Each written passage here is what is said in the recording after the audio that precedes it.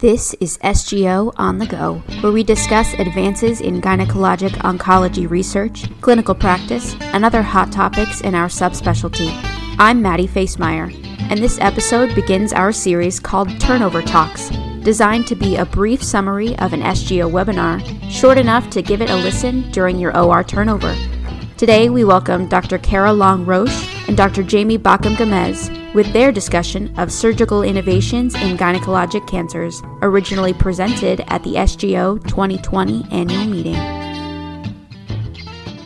Hi, Kara. How are you? Good. How are you, Jamie? Excellent. Well, let's start off by discussing the first two abstracts that were presented. These were both from the Groins V2 or GOG 270 trial, which was a prospective observational trial of inguinal sentinel lymph node biopsy in vulvar squamous cell carcinomas that were small, which was defined as less than 4 centimeters in size. These abstracts were presented by Drs. Van der Zee and Onk and Dr. Brian Slomovitz in 2 abstracts. The completion of this study represents a global collaboration that is shaping the standard of care in vulvar cancer. Reported in the first abstract, those with negative sentinel lymph nodes, which included 1,222 patients, or 78.7% of the study cohort, were observed, and the 2-year isolated inguinal recurrence rate was only 2.2%.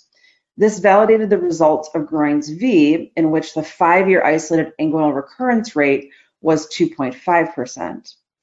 This finding supports the safety of omitting full inguinal lymphadenectomy in small unifocal squamous cell carcinoma of the vulva. Reported in the second abstract, there was an overall 324 patients, or 21% of the study cohort, that had a positive sentinel lymph node. And among the 129 patients with a micrometastasis, which was defined as less than or equal to 2 millimeters in size within the lymph node, that received adjuvant radiation therapy, defined as 50 gray, there were only 2, or 1.6% of those patients that had isolated inguinal recurrences with rare grade 3 toxicity. As such, adjuvant radiotherapy for inguinal micrometastases following sentinel lymph node biopsy appears to be safe. However, the authors reminded us that Groins V2 or GOG 270 was amended after an interim analysis revealed that nodal metastases greater than 2 millimeters were at increased risk of recurrence despite adjuvant radiotherapy. As such, adjuvant radiotherapy of 50 gray alone does not appear to be sufficient in that setting. And Groins V3, a clinical trial testing the impact of chemoradiation in patients with greater than 2 millimeter nodal metastases, has been designed, is CTEP approved, and will open in the near future.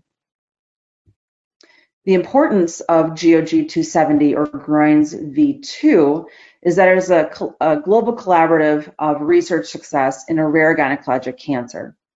Vulvar cancer is a very challenging disease to study. Globally, there are only 44,000 new cases per year, and the patient population typically is that of a truly elderly patient population. Of note, Groins V2 took 11 years to complete enrollment. However, enrollment accelerated once other institutions, most notably in North America, joined the research efforts. So this is truly an enrollment and trial completion that was a success with global teamwork. Thank you, Jamie. I'm going to discuss now the 3 abstracts pertaining to endometrial cancer. Each abstract serves to answer or address a very important clinical question. The first abstract I'm going to discuss addresses the question of whether sentinel lymph node biopsy can replace full lymphadenectomy for intermediate and high-risk endometrial cancers. The results of the CENTAUR study, a prospective multi-center cohort study of sentinel lymph node biopsy with ICG, followed by a full lymphadenectomy in clinical stage 1, grade 2 or 3 endometrial cancer, was reported by Dr. Cusmano. Among the 26 patients with nodal metastases, 25 or 96% were accurately detected by sentinel lymph node biopsy, suggesting that SLN could replace lymphadenectomy in the setting of high-grade endometrial cancer. This has been a long-awaited study, which truly answers the question of whether sentinel lymph node biopsy is sufficient in patients with high-risk endometrial cancer. And I think that this really does provide us with the evidence to offer sentinel lymph node biopsy as a substitute for full lymphadenectomy in these patients. The second abstract really addresses the question of whether we can predict which patients are at risk for low volume disease. This abstract was presented by Dr. Underkoffler and was a retrospective review of 573 patients undergoing sentinel lymph node mapping, in which the ITC or micromet rate was about 6%. What they found was that ITCs and micromets were associated with tumor grade, the presence of lymphovascular invasion, and the presence of myometrial invasion.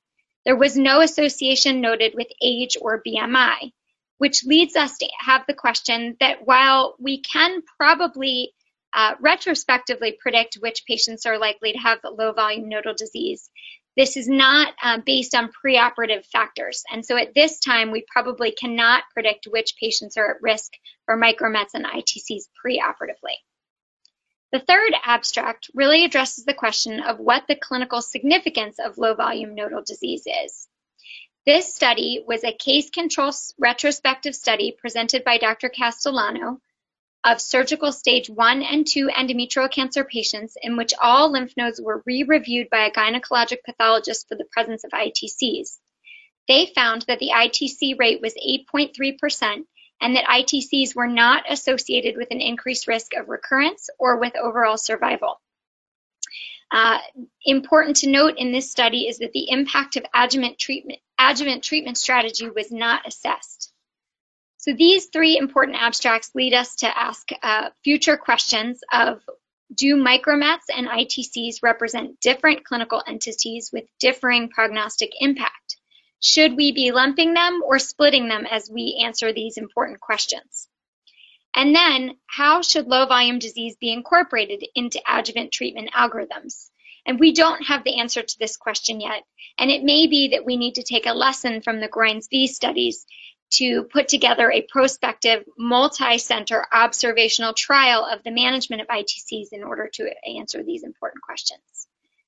So thank you very much for your attention, and thank you very much to the authors of these important studies for their contributions to the field. The information presented is that of the contributing faculty and presenters and does not necessarily represent the views of the Society of Gynecologic Oncology or any named company or organization providing financial support. Specific therapies discussed may not be approved and/or specified for use as indicated by the faculty or presenters. If you like what you heard today, please let us know by leaving a 5-star review on Apple Podcasts and hitting the follow button wherever you're listening. If you have suggestions for future SGO On The Go podcasts, please email us at education@sgo.org.